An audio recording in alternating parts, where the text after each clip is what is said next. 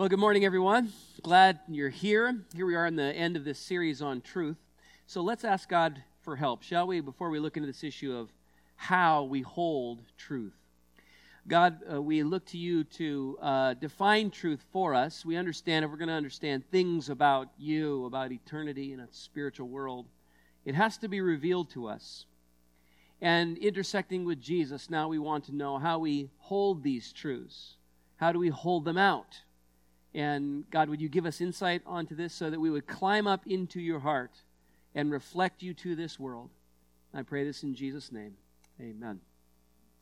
Okay, so as Dan said, last week we covered the core and essential truths of Christianity that Christians are to guard. And so these will be the core essentials of the faith. So now we want to talk about how we guard these truths. So we have to know the truths, and now we need to know how to guard them, how to hold them, and how to hold them out.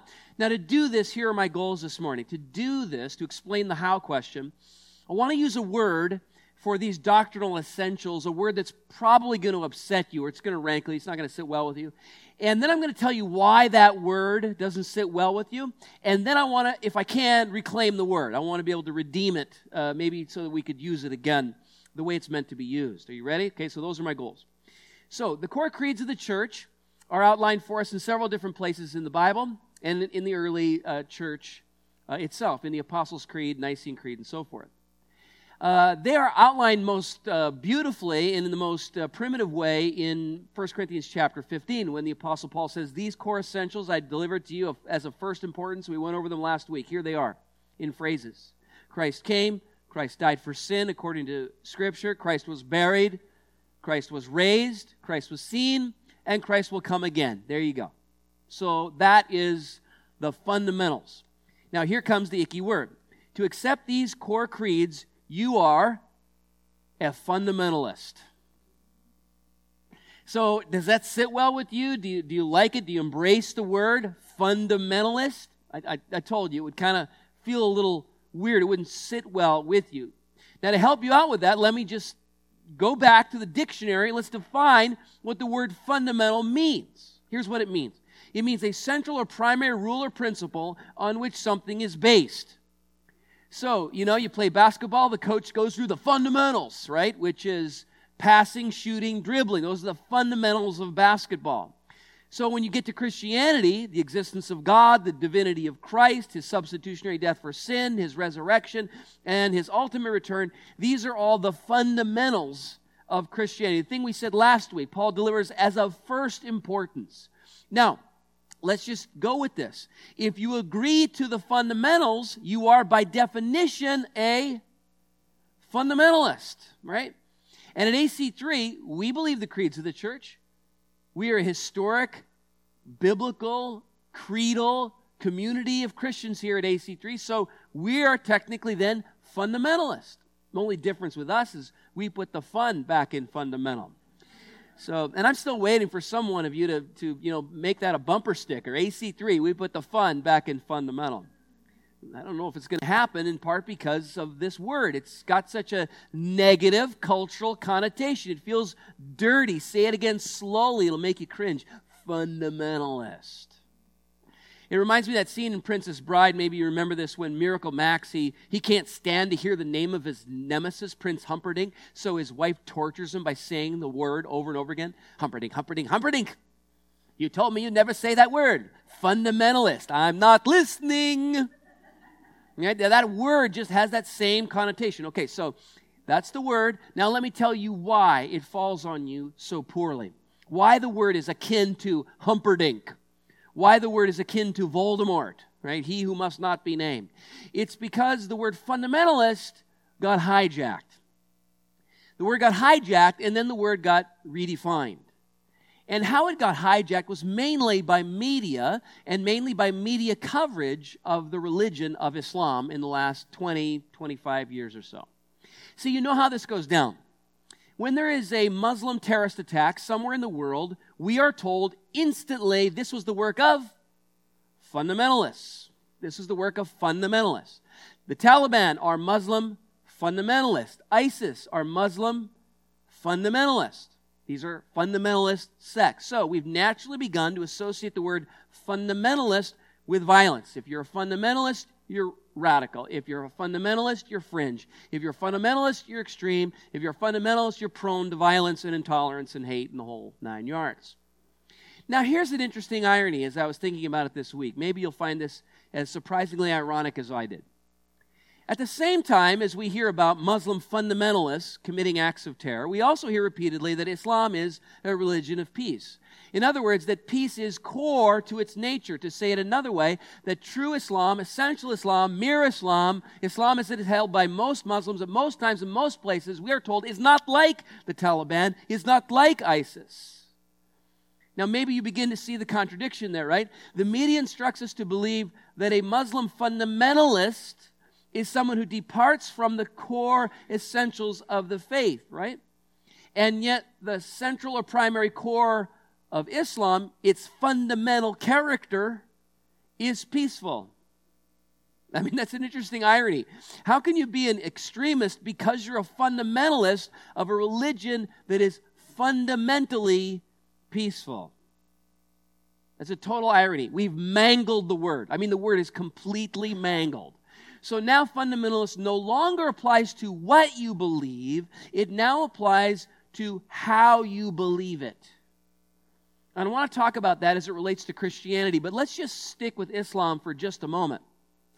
Do the fundamentals of Islam, which is to say its core or central principles or rules, that's what the word fundamental means, do the fundamentals of Islam really tend towards peace and nonviolence and non-coercion? In other words, being nice as the religion spreads. To answer that question, we need to know something about the core of that faith, don't we? We need to know what is core, what is mere Islam. We need to know what it is. We can't just invent something. We can't just make Islam what we want it to be. We have to know how Muhammad framed it, because he's the original dude, right? He's the prophet who frames the religion for us. He's the one who tells us how Islam was originally held. And then we could look and say, how was Islam held and lived throughout most of history, in most times in most places? What agrees with its earliest creeds? Same question we asked of Christianity last week when we went back to these primal creeds in the New Testament. So rather than give you my answer to what is fundamental Islam, let me give you my answer. I could, but let's consult someone who spent 22 years as a devout Muslim, a guy named Nabil Qureshi. And we've been unpacking his story this month, haven't we? If you've been here for the last couple of weeks, we've used him as an illustration all weeks, and we're going to, again, lean heavily on his story to illustrate what we're talking about today. Nabil was born into a devout Muslim family. He was born in 1983, and Nabil was... this wasn't a nominal Muslim family. I mean, this is a devout Muslim family, and he devoted large parts of his mental space. He's an incredibly brilliant guy to memorizing the Quran, the Hadith. He wanted to imitate Muhammad as the highest moral example that the world had ever seen. Well, he eventually converted to Christianity, and here's what he says about whether violent Islam is fundamental Islam. He said, initially when I encountered the violence in Islam, I said, well, this can't be the true Islam. And I, for years, would push back, arguing, no, this hadith is unreliable. And so what he's saying is, and he looked at hadiths that seemed to be violent, he would say, no, that's not actually the one, that's not actually the way the Muslim, that Muhammad framed it, or that early Islam lived it. But then he researched, and he found that, in fact, more and more of these early traditions were connecting Muhammad to violent acts, warfare, and the violent insertion of Islam to the polytheists in the Saudi Arabian Peninsula. These were from the earliest of Muslim traditions. So Nabil suddenly realized, quote, if I dismiss all of these violent traditions, then I'm basically dismissing the foundations of Islam. This is where I get my picture of Muhammad from. He goes on. So, just looking at the sources, how do I reconstruct what Muhammad's life was like? Well, there are many peaceful passages, like Surah chapter 2, verse 256, where it says, there is no compulsion in religion. Fairly peaceful. Others, he says, are abused, and by abused he means taken out of context. And when you start understanding the context, you realize that this is not the ultimate message of Jesus. See, that's the question we're trying to ask and answer, right? What is the message? What is the ultimate message of Islam? What is its fundamental message? I'll let Nabil explain. Turn your attention to the side screens for a second, and he talks about it. You start getting the context, and what you find is in the first 13 years of Muhammad's prophetic career, he lives a peaceful life. He has about 100 followers by the end of that time, not that many. Certainly doesn't have a fighting force. Most of these people are of humble means, and he doesn't fight during that time. But then he's given rule over a city. An entire city gives him the right to be arbiter. From that moment until his death, approximately 9 to 10 years, he personally participates in or deputizes 86 battles. Right. So that's an average of 9+ battles a year, and they culminate in intensity until the moment he dies. Chapter 9 of the Quran is the last major chapter of the Quran to have been composed, and it is the most expansively violent. This is the one that starts off by saying this is a disavowal of all the treaties we have with polytheists. Chapter 9, verse 5, slay the infidels wherever you find them, lay siege to them, take them captive. Chapter 9, verse 29, fight the Jews and Christians until they pay you the poll tax and they feel subdued. Why? Chapter 9, verse 33, Islam has been made to prevail over every religion. So, I mean, chapter 9 is the most violent. It's the culmination of the Islamic message. It's the marching orders that Muhammad leaves Muslims with, which is why when he dies, Muslims conquer 1/3 of the known world within 150 years. Right. Well, this is a twist, isn't it? This is a twist. We're getting now to the question, what is fundamental Islam? So when you read it through Nabil's eyes, what it seems like is that maybe the media, the way it's painted fundamentalism, is right, but 50% right. In other words, maybe it's true that Muslim fundamentalists are extremists, but maybe those extremists actually express fundamental Islam.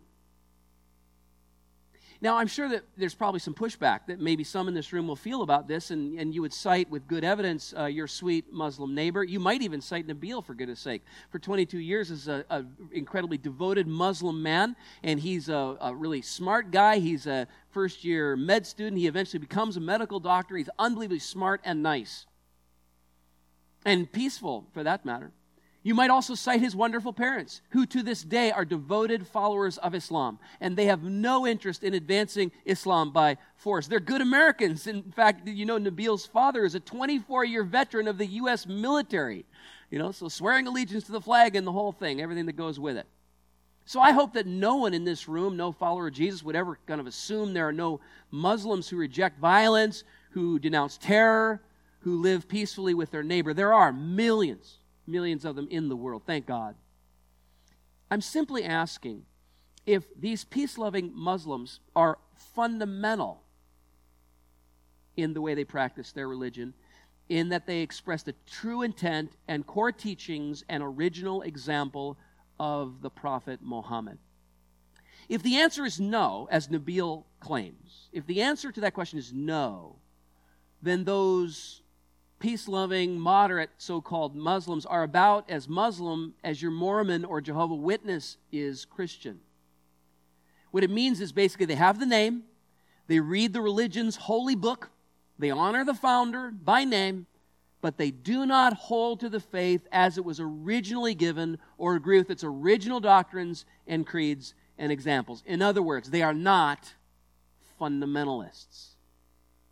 And again, that's no criticism. That's praise. That's praise. We have only praise and friendship for those who would abandon any core or fundamental principle of coercion or violence in their religion. And we would offer them only our friendship and our love. We would simply know that they are practicing a form of Islam that is not fundamental. Now let's flip the script, okay, to Christianity. So maybe we'd flip the script and we'd say the exact same thing about Christianity. Maybe all modern Christians are also not fundamentalists in the way we're describing it. Maybe all modern Christians have evolved in the same way that these moderate Muslims have evolved, and they've rejected the coercive, violent ways of our founder, and that we've rejected all the earliest warfaring of the disciples of our founder and the narrow, mean-spirited creeds. Maybe that's true of Christianity. Well, I'm speaking a little bit tongue-in-cheek here. In fact, it's the opposite. When it comes to being a fundamentalist, it's what we hope you're not if you're a Muslim, but it's what we hope you are if you're a Christian. Why? Because one of our fundamentals is that we hold out our fundamentals with humility and grace and respect. And now I'm going to prove it to you. Let's go to the examples of the earliest creeds, the fundamentals of the Christian faith. See, Christians have doctrine, right? And doctrine is simply the things that we believe are true. And among our doctrine are doctrines about how we hold our doctrines. You follow? So how we hold our fundamentals is one of our fundamentals. And to go again back to the original marching orders for Christians, here's Jesus' lead disciple, Peter, when he writes a letter late in his life, 1 Peter chapter 3, verse 15, he says, "But set apart the Messiah as Lord in your hearts, and always be ready to give a defense to anyone who asks you for a reason for the hope that is in you. However, do this with gentleness and respect."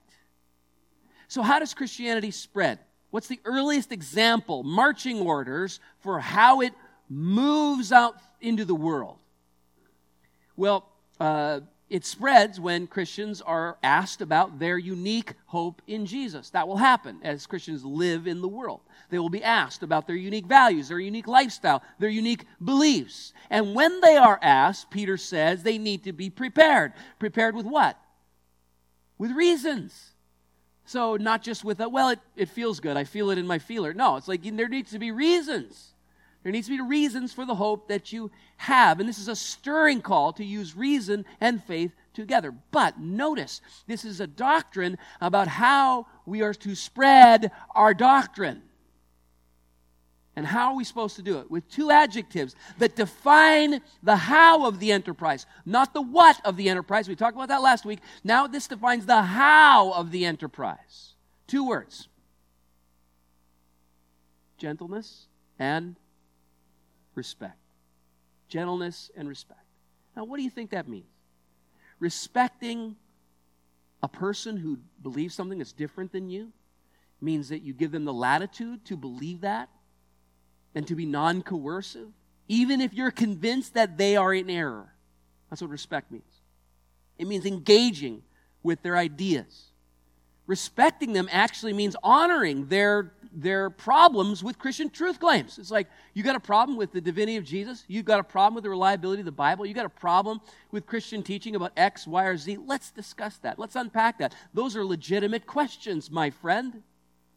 It's respect. And gentleness means you leave behind all manner of coercion and manipulation and external control. Of course, right? I mean, that's just not even just implied in the word gentleness. It's a command that inside of gentleness, this is how we are to be non-coercive when we disagree and when we are trying to convince the world that our truth claims are really true. I mean, this is not just a one-off, friends. Let's just keep going. They fall like hammer blows. The how question is answered repeatedly. Paul will say this to churches in the Colossae region. Colossians chapter 4, verse 5. He says, "Live wisely among those who are not believers, and make the most of every opportunity. Let your conversation be gracious and attractive so that you will have the right response for everyone." Recognizing that different people are going to need different questions answered. The right response for everyone. Now, that word attractive is actually not found in the Greek. It's a choice that the translators made to render the original Greek phrase, which is seasoned with salt. So the original Greek phrase is, let your conversations be filled with grace, seasoned with salt. Now, what does salt do? Salt makes things taste good. And in the ancient world of really crappy cuisine, salt mattered, right? You know that salt was like currency, right? They would parse it out like gold, and they'd use it on scales, and they'd use it as a means of exchange. Salt was that important to make things taste good. So when he's calling you to make conversation with salt, he's calling you to make conversations that are attractive, conversations that are full of good seasoning, that taste good. So this is how we hold out our truth to our investigating friends and neighbors. And in part this and many other places in the Bible, we get tremendous justification in our particular approach to ministry to use the arts. Why are we using the arts here every weekend? Because we want to make the good news seem like what it is. Good news.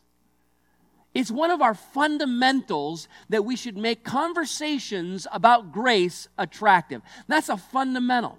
So when you walk in and you see the rock band and the cool music and a little bit of stage lights and the drama, and you say, well, one thing this church is not fundamentalist. I beg to differ. If one of our fundamentals is to make conversations about faith attractive, that makes us fundamentalists. The use of the arts. I'm not saying every church needs to do it. I'm just saying that this is our marching orders, to make conversations about faith attractive, using gentleness and respect. Here's another passage. 1 Thessalonians chapter 4, verse 11. Paul will say to that young church, make it your goal to live a quiet life, minding your own business and working with your hands, just as we instructed you. Why? Verse 12.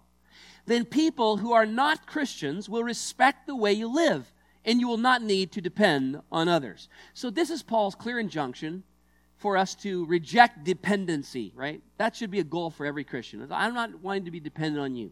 You should not want to be dependent on me. There's self-reliance should be a goal for every hardworking Christian. But notice why. Notice who he's concerned with. Not so much you, actually, follower of Jesus. He's concerned with your non-believing neighbor. He's concerned with the impact that it's going to have self-reliant, hardworking, non-busybody, non-intrusive Christians, the impact they're going to have on their non-believing neighbors. And he's imagining how wonderfully positive the influence is going to be. So again, that means one of our fundamentals is that we are not busybodies, we are not lazy, we are not loudmouth, and we are not obnoxious with outsiders.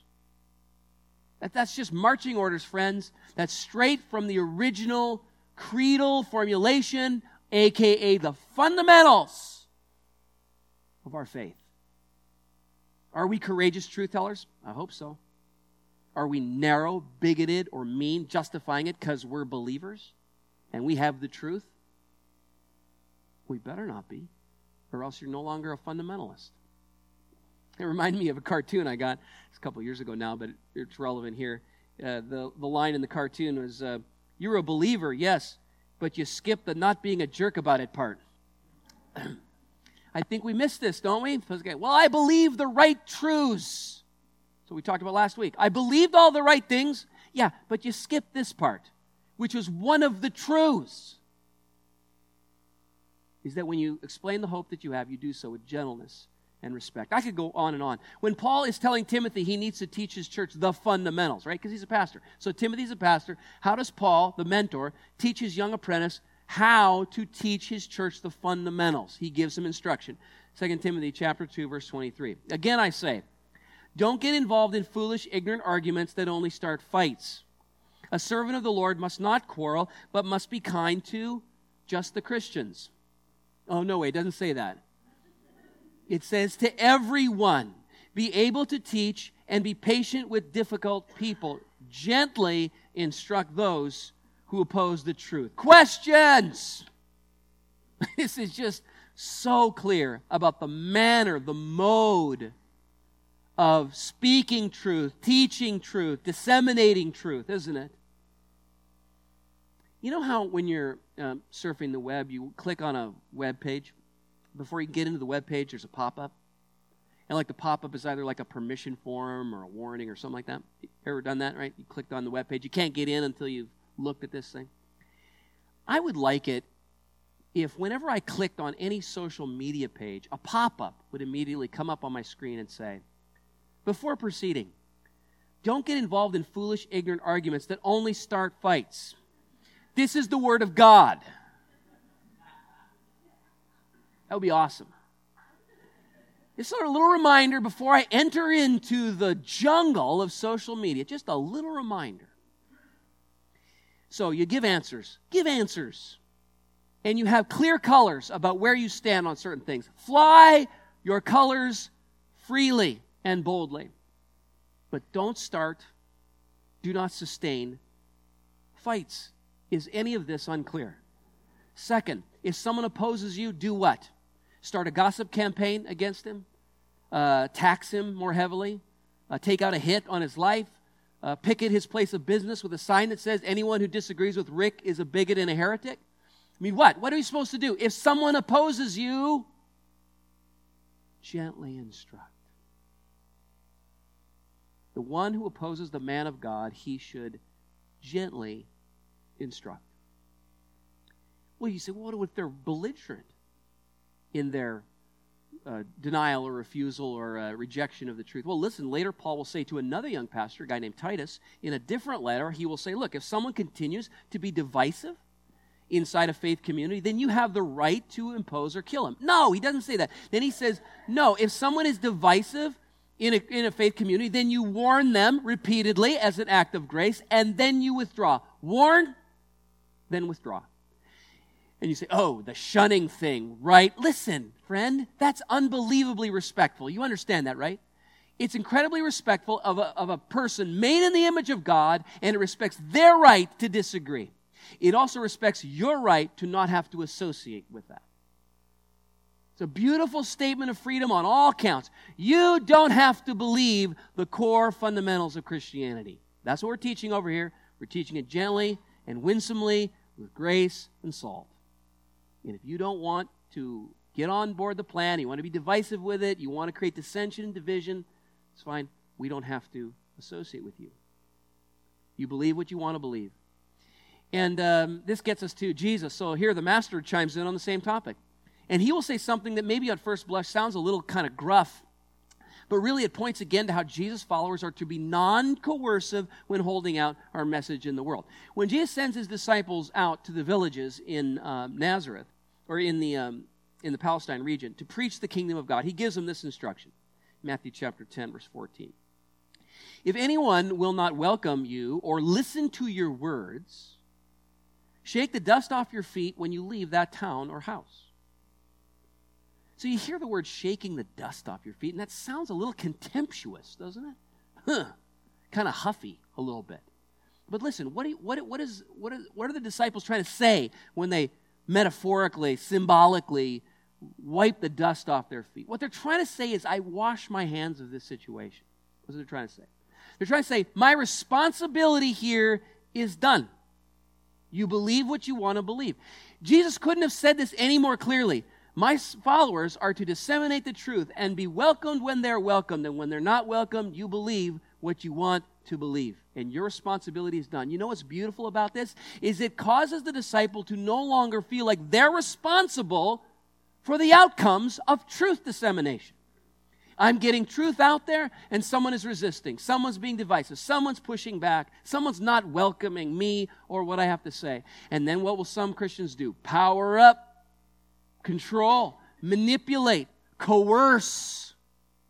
And Jesus is saying, here's what you do. None of that stuff. Wipe the dust off your feet. Move on.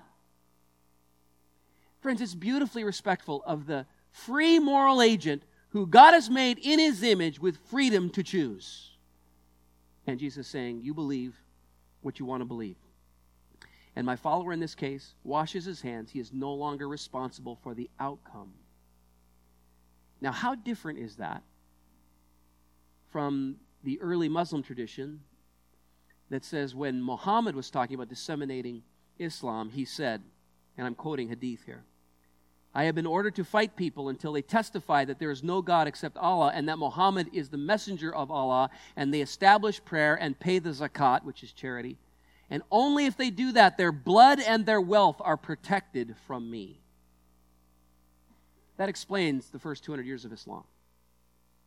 And there's nothing like that in the first 200 years of Christianity. Look, here's the bottom line, friends. Fundamentalist is a swear word in our culture. I get it. And maybe we haven't succeeded in redeeming the word here today. I doubt it, because there's so much cultural force against it. But in Christianity, we should just know this amongst ourselves, here in this little circle. Okay? We know that fundamentalist is what you want to be.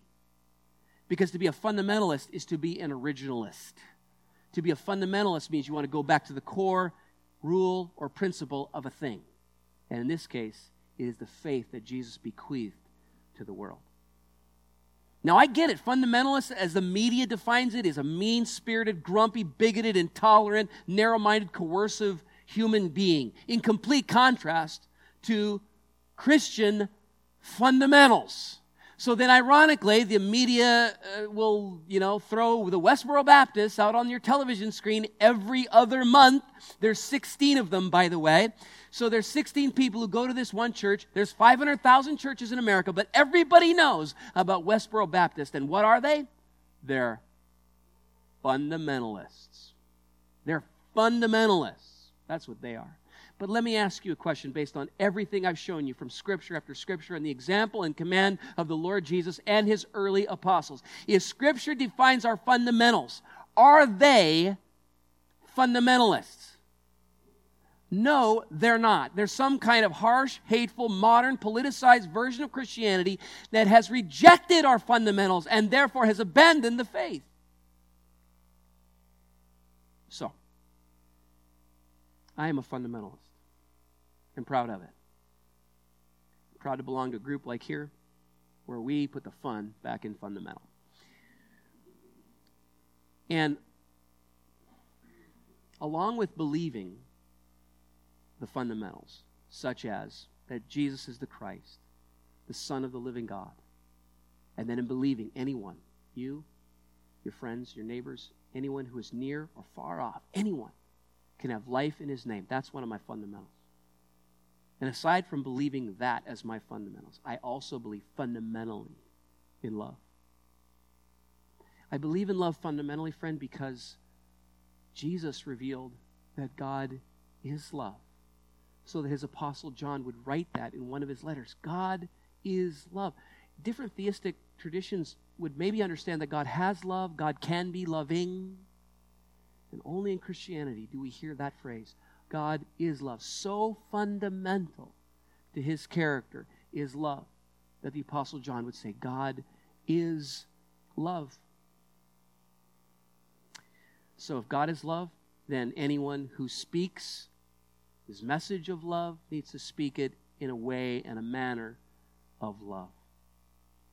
And this is something Nabil Qureshi wanted the world to know. What you may not know about Nabil Qureshi, we've been throwing out his story all month long, but you may not know that he's dead. Nabil Qureshi died 4 weeks ago, September 16th, 2017. He died after a 1-year battle with stage 4 stomach cancer. And as he lay on a hospital bed, just 24 hours before he went to be with his Lord, a master for whom he had sacrificed friends and family members and so much, he recorded these words that he wanted you to hear. Let's watch. Hi everyone, this is Nabil. I know I just updated a video yesterday, but I've been thinking about some things I wanted to discuss briefly that I've never really had an opportunity to discuss. And that is where my heart has been during my ministry. There's been a lot of discussion about details about the truth of Islam and Christianity, and looking into the Quran and the Hadith and the Bible and Jesus and Muhammad, etc. I think it's very important that we discuss matters of truth. But at the end of the day, that is supposed to be undergirded by love and by peace. When we talk to people about our beliefs, we should do it through a lens of love. And the whole point should be to bring people together, to bring people together to the truth, and not to hurt one another, but to help one another. And I've noticed at times that people will take the information that I share and use it to undercut one another. That has not been my intent. My whole point in teaching is for love to reign. And so, as you consider my ministry, I hope it leaves a legacy of love, of peace, of truth, of caring for one another. that's my hope and my purpose behind this. And so if at any point I've said anything that seems to contravene that, I do apologize. And I hope that that's not the legacy that I leave behind. Okay, I think that's it. Thank you very much, everyone, for listening. Our God is a God of love. And that should be what keeps us driven. That should be foremost in our mind. So whether you're talking to a Hindu, a Jew, a Muslim, a Christian, whoever you're talking to, may it be out of love. Thanks very much, everyone. I'll talk to you again soon, I'm sure. Bye-bye. 24 hours later, he was dead. We around here talk about Jesus' last words being our first concern. And there's Nabil, and you just heard his last words. And so, what it means to me is that love and truth are not enemies. Can we accept that? Can we accept that I could love you even if we disagree? Even if we are engaged in maybe very strident disagreement about the nature of God and salvation? I think that's possible. I think we can be friends even if we think differently. Even if we're engaged in a mutual seeking process to know what God is like. In fact, I think not only can I love you if we disagree, I think I could love you if you're my enemy. I think I could love you if you slap me across the cheek, because I could turn to you the other also. And I could love you if you were my enemy, because I could pray for you. I could love you if you despitefully abused me. And I could walk a mile in your shoes, and if you asked me for my coat, I could give you my cloak as well. I could love you if we were enemies. And so, friend, you can love and hold out truth in a loving way. Some of you in this room, I just hope that you do this. That you are a person who maybe because you've been beat over the head with the book of truth, like we saw in the drama, that you just backed away from the whole truth thing, man. It's just like, let's just try to love people and be nice. Listen, I challenge you to bring truth to your love. Because love without truth very often is indulgent and damaging. And then there's those of you in this room who you have been set on the absolute truth claims of the Christian faith, and you have held to them tenaciously, and if needs be, ruggedly. And in your lexicon, that means roughly, if you need to be. And friend, that's not our fundamental. It's not being a fundamentalist. You're not being a good fundamentalist. You have to hold it with gentleness and respect. So would you bring love to where your truth is? And will you bring truth to where your love is?